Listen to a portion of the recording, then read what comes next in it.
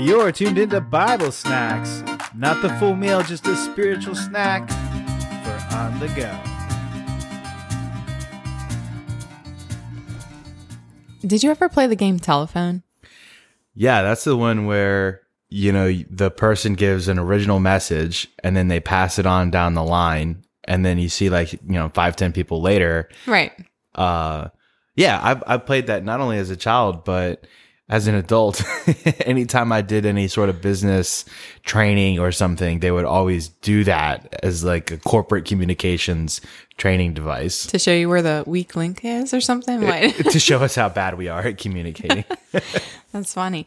So actually something you told me this past week reminded me of, it's not the game, but it reminded me of the game Telephone. Yeah, that's right. That thing with work, with corporate communications. So we're on a project that we're working together on, and the person gave the instructions to our team on what we're to do. And then later on, our teammates, we talked individually, and all of us had a completely different interpretation of what we were supposed to do. So each of us heard the same exact instructions, but walked away with a completely different concept of what we were supposed to do. So then what got done? Well, we said we're going to have to take this to the team leader for clarification. And we took it and all of us were wrong. We all heard something a little different. But that just goes to show you, how quickly a message can get distorted. Right. Yeah, actually, we were talking about that, and it reminded me in Philippians chapter 3, Paul says in verse 17, "Brothers, join in imitating me and keep your eyes on those who walk according to the example you have in us. For many of whom I've often told you, and now tell you even with tears, walk as enemies of the cross of Christ. Their end is destruction, their God is their belly, and they glory in shame, with minds set on earthly things." So here, Paul's telling the people, imitate me because I imitate Christ. Well, what's also interesting is the very last thing that it said. What did it say about with the mind? It says with mind set on earthly things. Yeah. So with the example is talking about keeping your mind on Christ. And so the alternative is your focus is on earthly things, on worldly things. Right. Yeah. Actually, he says in verse 20, "But our citizenship is in heaven, and from it we await a savior, the Lord Jesus Christ." So yes, he's saying, imitate me because I'm following Christ. My mind is set on heavenly things. Actually, a couple verses before it says, "Brothers, I do not consider that I've made it my own, but one thing I do, forgetting what lies behind and straining forward to what lies ahead, I press on toward the goal for the prize of the upward call of God in Christ Jesus." Amen. I love how he's talking about pressing on and just that it's a work in progress. Yeah, it's a real example of how, we strain towards the goal, but we are going to fall short.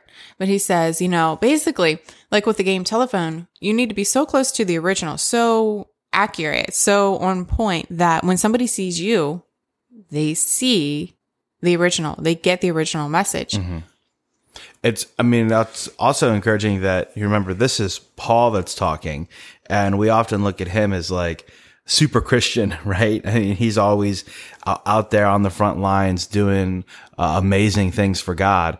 And even him, he's saying, I haven't attained this, but I press on. Right. And so it's just that reminder that we're not perfect. The goal is to imitate Christ, but we all fall short. And my friend Mike was texting me the other day, and he was saying, I think we have to remember to preach the gospel to ourselves every day, because sometimes we can be really hard on ourselves, and we try to attain perfection, and then we mess up, and we feel like, we disappoint God. And Paul is even saying, I haven't attained it, but I press on. I continue to run with me. Exactly. Yeah, come on, not follow me, follow Christ, but I'm following him. So get in this race. Come on, let's go. Which is pretty amazing to think. If can you say to somebody, hey, you want to follow Christ? You want to be a Jesus follower? Then follow me. I mean, can you imagine saying that so confidently that it's like, I can tell you, if you follow me, you will follow Christ. I mean, that's bold. Yeah, it's kind of like the military when you have the steps left, right, left. Yeah. Well, who's the original? Who's doing it? Whoever's The saying drill sergeant or whatever they call left, it. left, right, left. But I think it's more like left, right, left. But everybody should be so on point, so accurate, so following the drill sergeant that everybody's doing it in step. So it's like, follow me, do what I'm doing because I'm doing what he's doing. So the question becomes, how do we follow the original message? You know, what the original word is and see, what did Christ say? What did he tell us to do? Yeah. And that's where the importance comes of getting in the word and saying, okay, what was the message again? Because even sometimes in ourselves, we know the scriptures, but then you start to get, other ideas from just like the world and the way you hear other people explain things. Right. And you have to even ask, wait, was that the original message? Let me read it for myself. Exactly. Yeah. And, it's wise to listen to godly counsel, to people who, pastors and devotionals and things like that. Absolutely. But going to the original source is never going to fail you because you're hearing directly from what God says. Now, consult with the other sources and wise people, godly people who know how to explain something if you don't. But yeah. That's a really good point though, because God has given us the Holy Spirit. And so we, each individual Christian, doesn't matter whether you have a biblical degree or not, you have the Holy Spirit. So you have the ability to seek God and ask him for answers on his message. So yeah, we can get so consumed with following other big time, preachers and teachers and stuff. But there's no substitute for going straight to the source. Yeah. I mean, and side note here, I think a lot of people do get so caught up on, well, Pastor so-and-so says this, or, well, this scholar says that. And it's like, okay, do not discount the Holy Spirit. Because a Bible degree is not a spirit degree. If you're thinking in terms of what Jesus gives you, the Holy Spirit, he knows the Bible through and through better than any man could. Now, not discounting the fact that, studying. Well, no, you're on the right track, because I can actually tell you what a Bible degree tells you is a formal study of all of the viewpoints throughout history. I mean, that's what going to college does teach you. It says, hey, look, this is what man has said about all of the different beliefs over time. And that's good to know. Like, it helps to put pieces together, but it's no substitute for, I'm just going to go straight to the source and ask God, hey, what does this mean?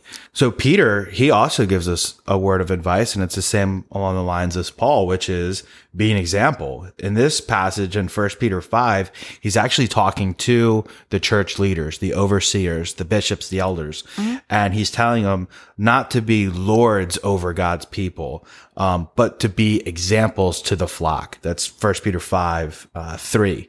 And he's just saying, look, if you want to be a leader, a preacher, a teacher, just be an example.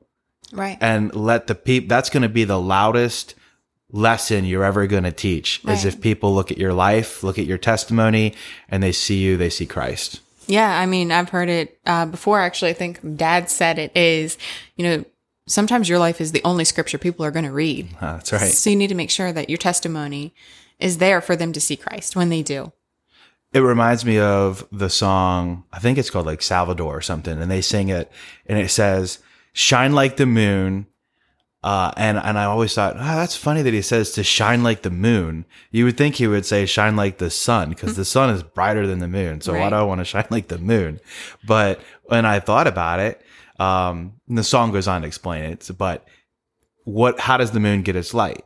From the sun. From the sun. So the same is true for us as Christians. We're to shine like the moon, a reflection of the sun, Jesus Christ. Right. And so when people see you, it's not that you're trying to shine your light of your own righteousness. Hey, look how good of a Christian I am. Right. The light that people are supposed to see is the light of Christ in you, that you are so reflecting his light. Exactly. You shine bright. Yeah. Do you hear that? I do. It's a telephone. It's Jesus calling.